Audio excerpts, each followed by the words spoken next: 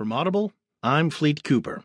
From the New York Times World section, Alison Smale writes, Berlin attack poses toughest test in Merkel's 11 years in power.